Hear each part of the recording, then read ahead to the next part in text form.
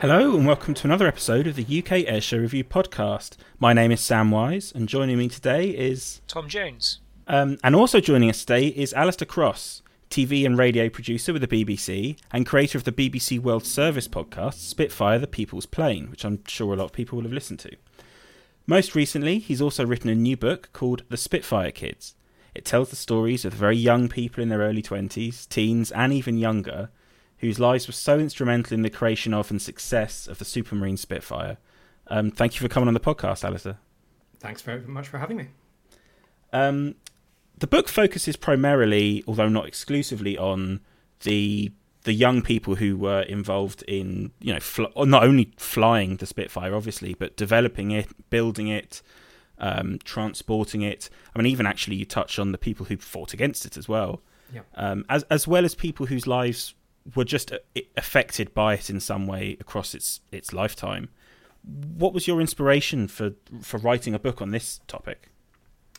Well, the starting point was, not surprisingly, the podcast. So we had that commissioned a couple of years ago. And the idea of that was the surprise people got from the story of the dispersal. So that was when the factory in Southampton, the Supermarine factory in Southampton, was bombed in 1940. And that should have been the end of the Spitfire, because all the Spitfires were being built in this one place, which was incredibly vulnerable. It was Southampton, right on the coast, 25 minutes flying time from the air bases in France for the Luftwaffe, and very difficult for the RAF to protect it, because German planes could come over. You didn't really know whether they were going up to the Midlands to bomb factories there, or to air bases nearby, or to Portsmouth to bomb the Royal Navy. So it was really, really hard to protect. But the amazing thing was, when it got bombed, they came up with a plan almost instantly to move all the machinery out and disperse production of the Spitfire right around rural southern England. So they took a sort of 60-mile radius and moved into car showrooms, old factories and workshops. There was a glove factory, a laundry, airfields all over the place. Some tiny little places, some larger factories. But within a year or so, production was right back up to scratch again, right back to where it was previously. So that was kind of the starting point for the podcast.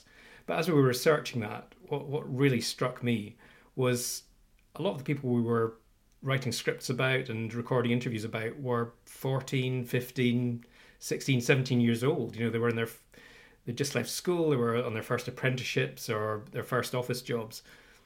And these people were suddenly plunged onto the front line of the greatest war in history. And it must have been absolutely petrifying. And I'd never, in all the films I'd seen and all the books I'd read around the war and the home front, I never really got that sensation that these people were so young.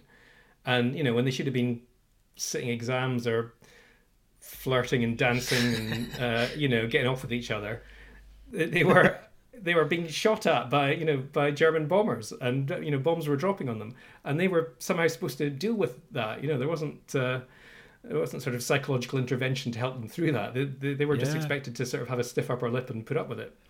So that was kind of the starting point. I just want to kind of get inside their heads, really, and just, how on earth did they feel if you're 15 and you're being bombed, and you're also making the most important weapon of the war at that point?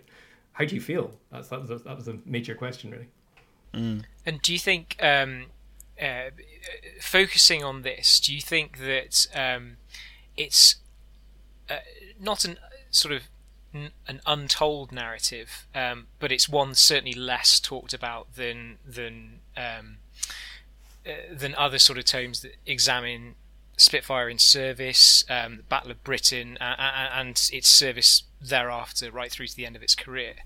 Do you think the Spitfire Kids, the book that you've written, is sort of stands out from the crowd a little bit in that respect? And is that what you intended, or is it just that you just wanted these stories told and you thought they weren't told already? I think it had to stand out because you go in any bookshop, even just sort of general W.H. Smith's or something, you'll see 5 or 6 books about the Spitfire. Go into a specialist bookshop and there's hundreds of them. It's probably there's probably more books about the Spitfire than almost anything else in the war. So it had to stand out. But the bulk of them are about the Battle of Britain. They're about those fighter races. They're about the excitement of flying and fighting, which is included in this book as well. But, we've made an effort to kind of find characters that haven't been written about hundreds of times before. But yeah, the main thing was just to get that emotion across. I think we've, particularly with the films, we've got this kind of stiff upper lip idea that everyone was, either singing "Roll Out the Barrel" in bomb shelters, or they were flying their Spitfires with their stiff moustaches and being terribly jolly about it. And I just thought these people are petrified. They're genuinely scared. I want to. That was what I wanted to get across. Really, incredibly brave, but also, you actually see when we've got quite a lot of unpublished diaries and in there, and also I use the BBC archive a lot. There's loads and loads of interviews in the BBC archive and the Imperial War Museum archives that have never been broadcast, and they're interviews with people either at the time or quite soon afterwards, just after the war, and you get kind of raw, unvarnished emotions from those interviews. Whereas when you talk to those people, in their 70s and 80s, as we have done over the last few years, with as sadly that generation has been sort of dying out, people have rushed to do interviews with them, and of course it's great to do that, but their memories are not necessarily as fresh as they could be, and you're not getting that kind of raw experience, which strangely enough you get when you go back to the diaries and the recordings from the time. Was looking at the archive stuff, was there a lot of material about the sort of everyday people? Because obviously the focus is on the pilots and the people on the ground in the RAF. Was there a lot of material about the factory workers and the people living in Southampton, for example, and the designers and engineers and all that sort of stuff? Not that much. Not a huge amount. And some of it was sort of slightly suppressed. As suppressed might make it sound a bit more secretive than it was, but particularly in Southampton, there were reports done at the time for the government about what was happening in Southampton as the city was being bombed, and they completely reflected the reality. They were done by the Mass Observation Organisation. So reporters were going out and interviewing people and asking them how they felt, and people were scared. People wanted to surrender. People wanted to give up. Really? Not all of them, but those voices were coming through.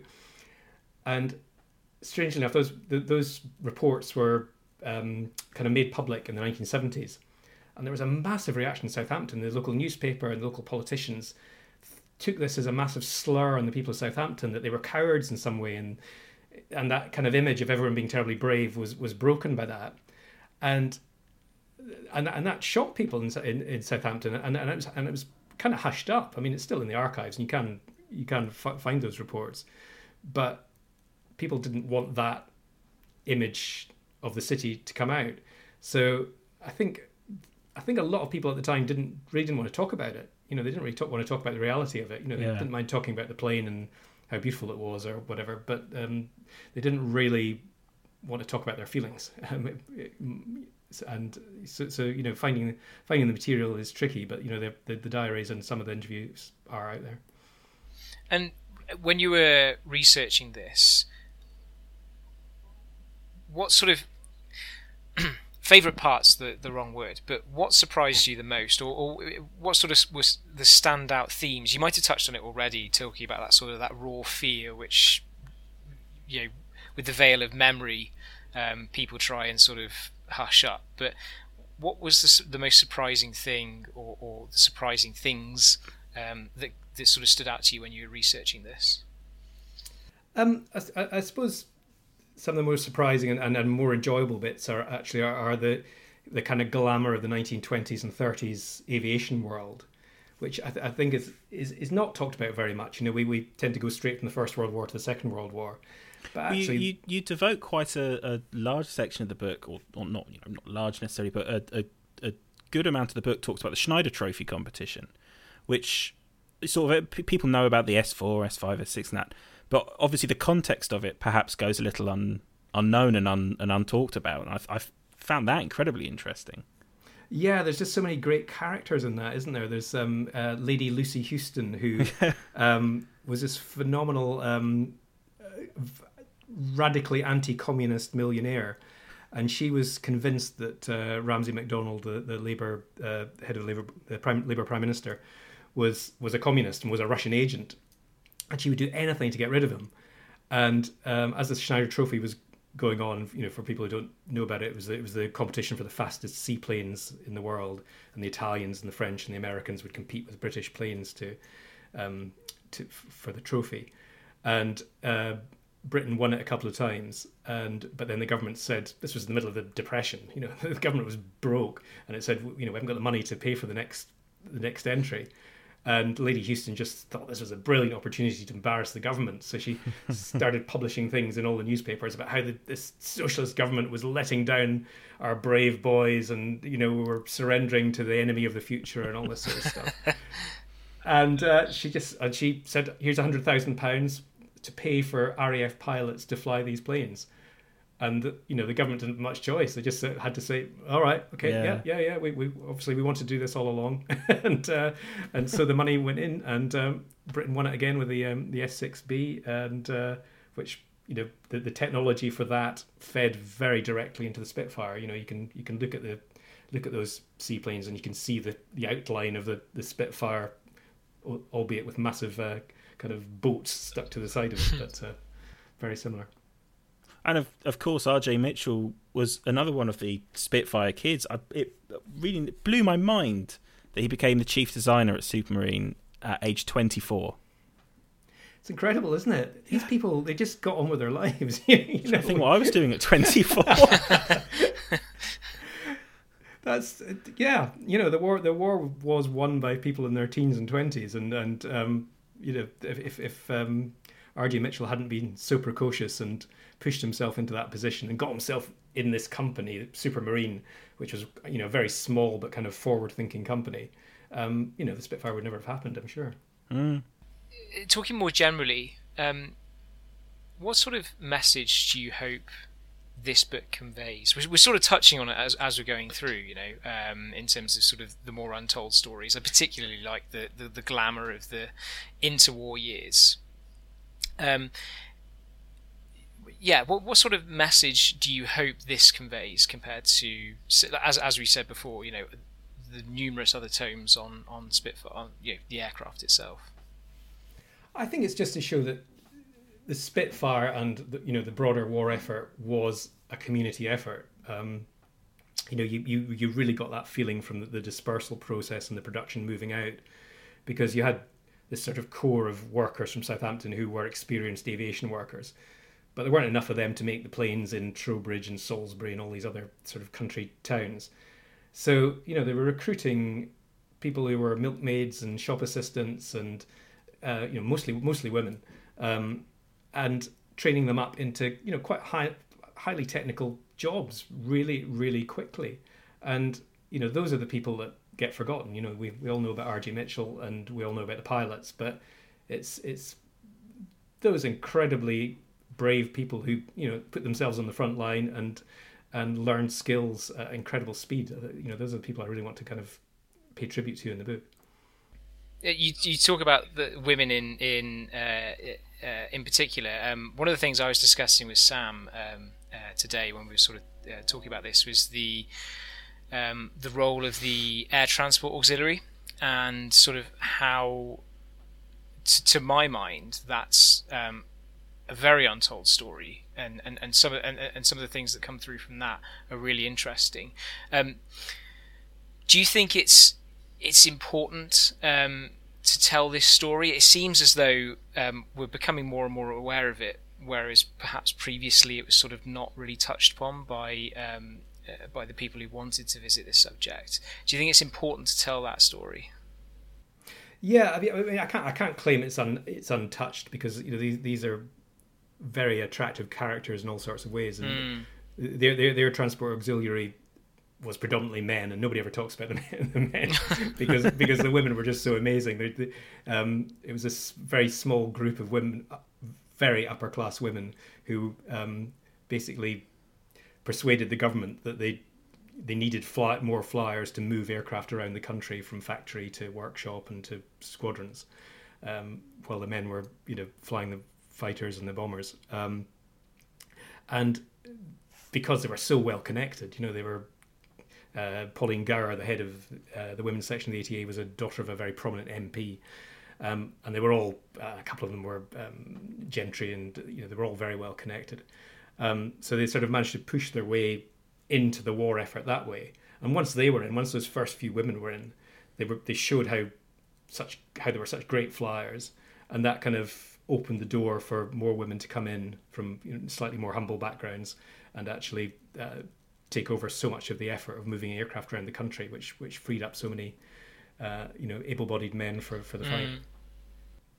But the thing is, it's interesting because you do focus on the role that women played in the Spitfire quite a lot in the book, and not just the ATA, but the fact that women were being introduced, much as they were in roles that they were never ever thought that they would play a part in the First World War through necessity, were being brought into things like engineering and design and very, very technical roles that had simply not been open to women before.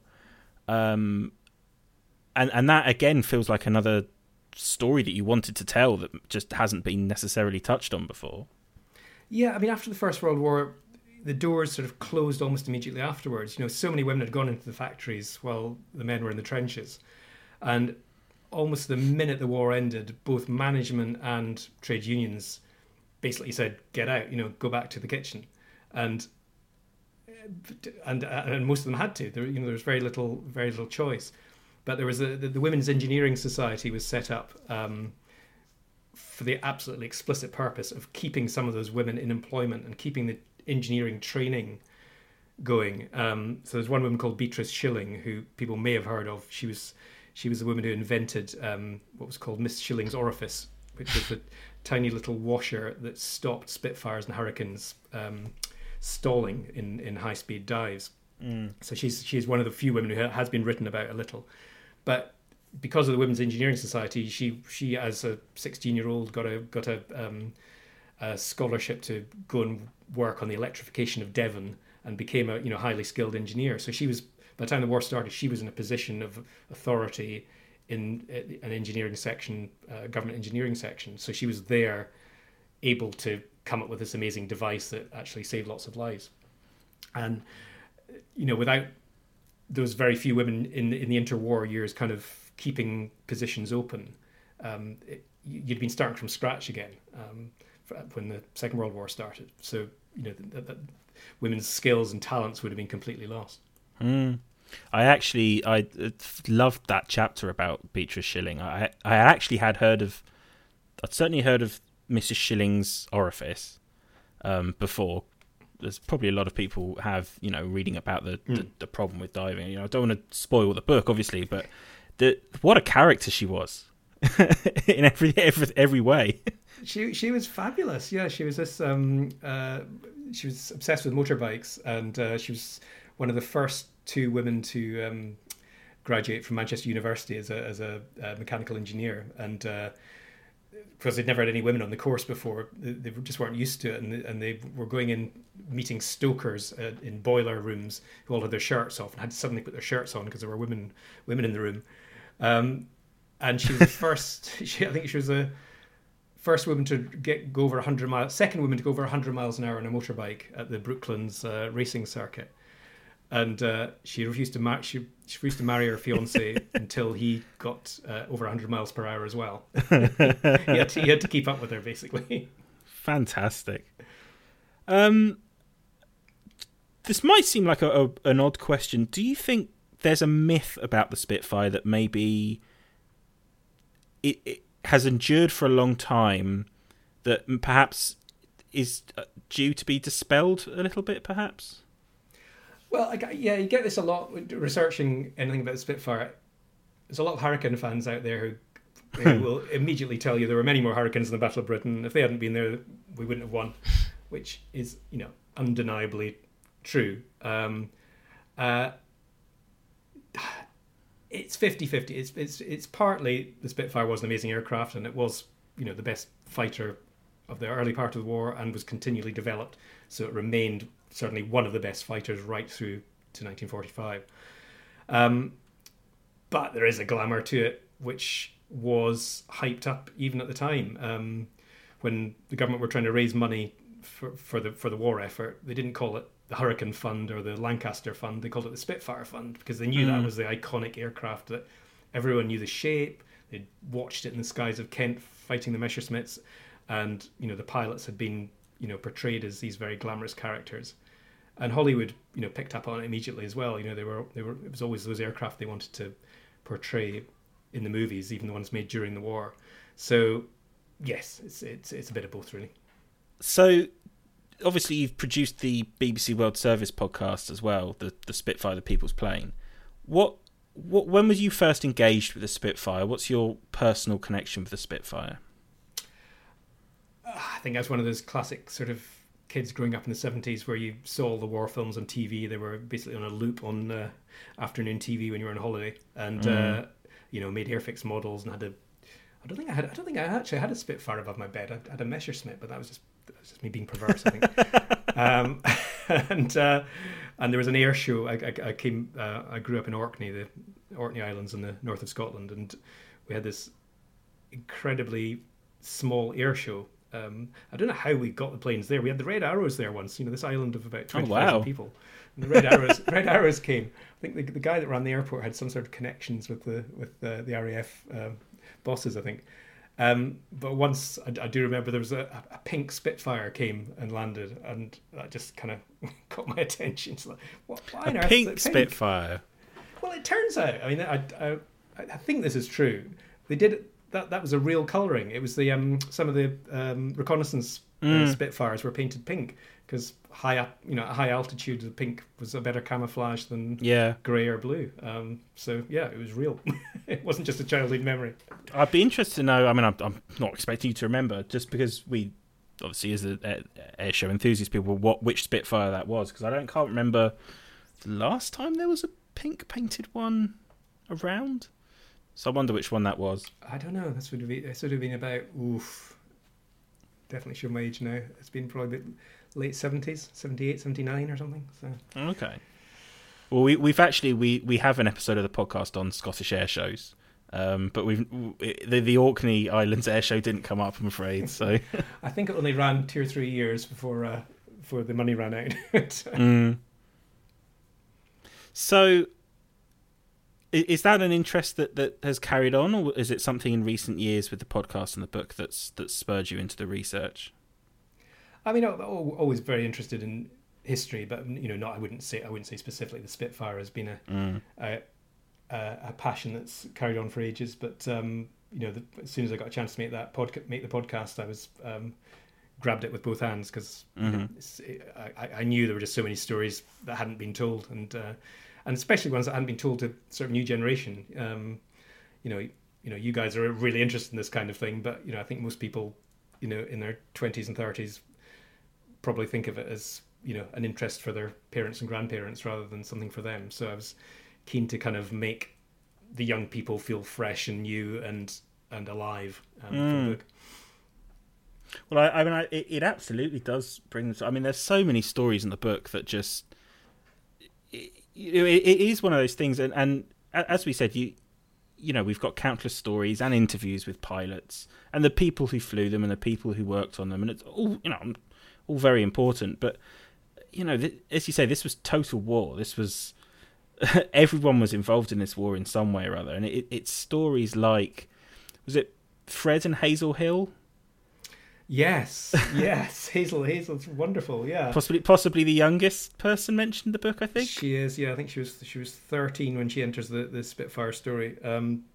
So her dad, Fred, was a armaments expert, and he'd worked in the First World War on machine guns used on flying boats, I think. And he was basically the expert on how many bullets you needed to bring down an aircraft. And in the First World War, that was a certain number. And by the time we were getting to the 1930s, there were more guns going on the planes. So everybody thought, that's fine, you can bring down a bomber with that number of bullets. But he was a bit suspicious of this because the aircraft were getting faster and faster. The fastest bombers were getting not far off 400 miles an hour by this stage, 2 or 3 times faster than the First World War aircraft. So he stole this calculating machine from the Ministry of Defence and took it home. It was like a very early computer. The main thing about it was it could store numbers, so it had a sort of very primitive memory which allowed you to do quite complex calculations. And he started plotting out speeds of aircraft, rate of fire, all that sort of thing on graph paper. But he didn't have time to do this because he was also involved in designing sights for the new fighters as well. So all had to be done at home, all had to be done at weekends. And his daughter Hazel, who was 13, was really good at maths. I talked to her one of her children, and who said he thought she was probably dyslexic actually, because she wasn't very good at reading and English and things at school. But she was an absolute maths whiz. So she did lots of the calculations. And the calculations that Hazel and Fred did together basically proved that you were going to need 8 machine guns to bring down a bomber, going at the speed of the time. Because they were building the Spitfire and the Hurricane designed with 4 machine guns. And the Battle of Britain proved really, really quickly that 4 machine guns just would not have touched most of the bombers flying over Britain. You absolutely needed every bullet to count. You had to get very close, and you had to fire 8 machine guns in a short burst to have any chance of bringing the aircraft down. So I mean, she is absolutely a hero that has been rediscovered just this year, really. Well, so you say just this year. How do you find? How did you research? You mentioned obviously archival material, but stories like that surely aren't written down places.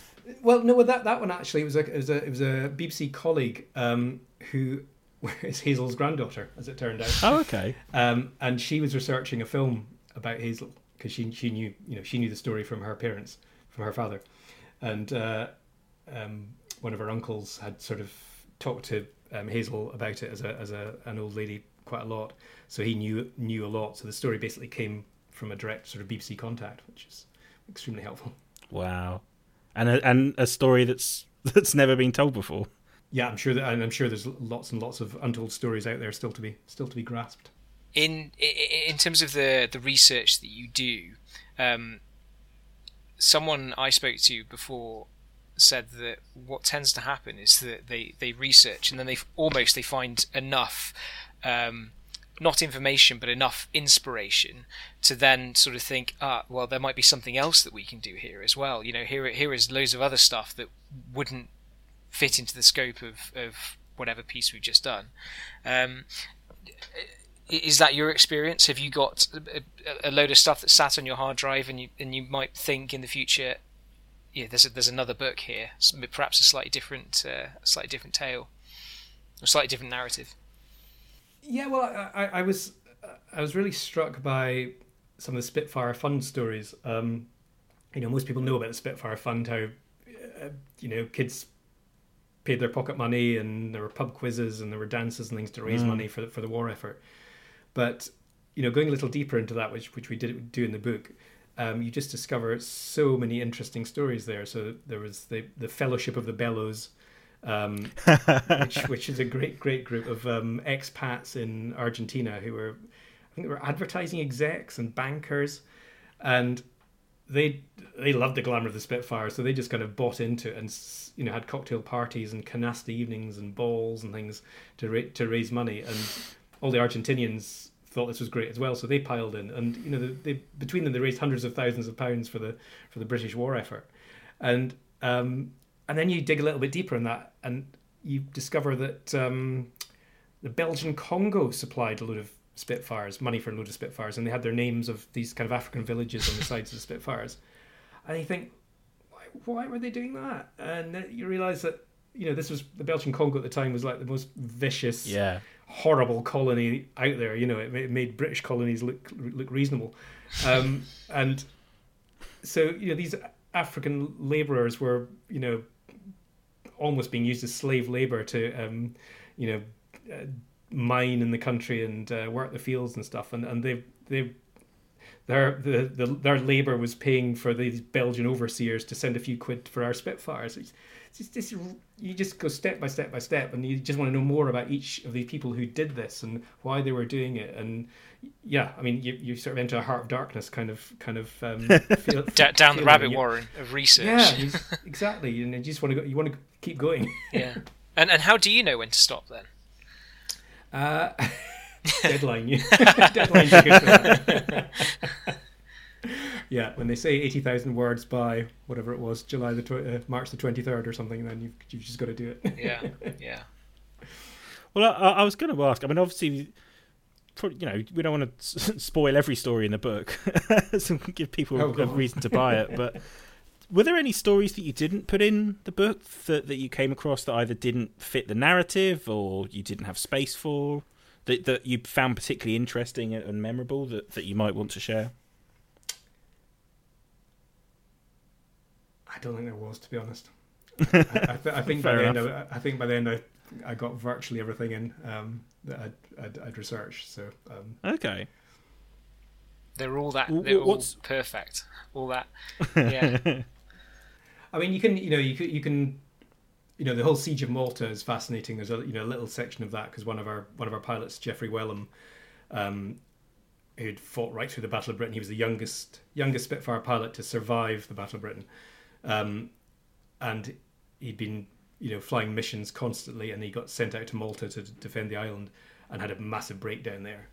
His illness in Malta it's quite vivid almost, isn't it? It's not very pleasant reading almost in the way that he sort of describes it as well. Yeah, because not everyone who writes about their experiences is a great writer. You have to work on what they've left you. But Geoffrey Wellham was an astonishingly good writer, and his book First Light is certainly the best book about a pilot's experience in the Second World War. And his writing is just so vivid. You can feel yourself right there in the cockpit, and you can feel yourself right there as he has his breakdown as well. So he was really brave to kind of tell those stories about his mental health issues at the peak of war. So something like the Siege of Malta, there's so many stories that come out of that. You could have written a whole book on, and Max Hastings has got one out now. So I'm very glad I didn't write too much about it. So I'm sure he's done it better than I could have done. But yeah, each bit of the war throws you up lots of different angles you can take. But a lot of them take you away from the Spitfire, which you've got Spitfire on the front of the cover. You've got to kind of stick to it as much as possible. Well, it was interesting, obviously, reading your section on Geoffrey Wellham, and you talk about how he's one of the most open about how he was scared. He was a scared kid, and he says he had the most defining moment of his life before he was even 22. And I remember, I'm assuming, obviously, you've seen the film Spitfire that came out a few years ago, and I just remember one of the most incredible parts of that was it was his narration of what it was like to shoot down someone. And one of the most incredible things that I think that show did was the film was openly talked about the Spitfire as a war machine, as a killing machine, and not as necessarily in those same sort of savior of the country, very talking about it in very florid terms and very romanticized religious terms. Romanticized is the word I'm looking for. Yes, romanticized. And it openly talked about it as a killing machine. And I just remember it was his words of describing shooting down another person overlaid over gun camera footage that actually changed. It completely strips that sort of mist of romanticism away and makes you remember that these were for the right reasons, and it was a war, but these were killers. These were young people who have to kill, as young people do in every war. But it's it's funny how the air war is always romanticized, and these are the sort of knights of the air rather than the guys down in the ground shooting each other in blood and guts. And it's absurd. You get to the stage where I know Luftwaffe pilots are sort of held up as being not really Nazis, or they're somehow different from other German fighters of the Second World War, and it's preposterous that these on both sides they were out to kill people just as the infantry were. Well, that's all part of the clean Wehrmacht thing, isn't it? Which is a pretty awful revisionist stuff. And it is dreadful. Yes. Do you have a favourite story in the book that you would like to share? I find unsurprisingly the American pilots are kind of quite glamorous and interesting, and that whole process that kind of unsurprisingly the American pilots are very glamorous and interesting, because these were people who didn't have to join the war. This was before before Pearl Harbor. They came over and joined the RAF, and in fact there was actually a legal requirement that they not join the war. The American government was very influenced by anti-war groups at the time, and America First, which is a kind of familiar sounding name, but they were very much pressurizing the government not to join the war. So the government passed this law saying that anybody who joined a foreign power's army would lose their citizenship. So it was a really risky thing to do. But there was this whole kind of class of often kind of the people who were sort of barnstormers, flew in flying circuses, crop dusters, young guys just out for adventure really, and they saw what was happening in Europe and they were just desperate to join. And there's this guy called Charles Sweeney, who was an American sort of socialite living in Mayfair. He was married to the Duchess of Argyll, or future Duchess of Argyll, I should say. She wasn't the Duchess of Argyll at the time. And he was a golf pro who I think taught royalty how to play golf, and he just knew everybody. But he basically paid his own money to set up this sort of route through America to Canada where pilots could come and join. And if they were experienced pilots, they were stuck straight on a boat across the Atlantic, which was very dangerous at the time, crossing the Atlantic, and were funneled first of all into the French Air Force at the start of the war. And as soon as the French lost, they all decamped to the UK and joined the RAF. And it was just such a incredible set of people. There was one guy who was a Cambridge graduate who'd won Olympic gold medals. There was a guy called Indian Jim Moore, who I read about and thought he wasn't really Native American, was he? And it turns out he was. He's the only, as far as I know, the only Native American ever to have joined the RAF. And then there were other guys. There's a chancer called Jack Kennerley who got thrown out of the RAF almost as soon as he arrived for just dodgy behaviour on the ground and in the air. Oh dear. But when he got back home, he sort of set himself up as this kind of Battle of Britain hero and got recruited by Hollywood to be a consultant on a Ronald Reagan war film. There's just so many of these brilliant characters and kind of tragic stories as well.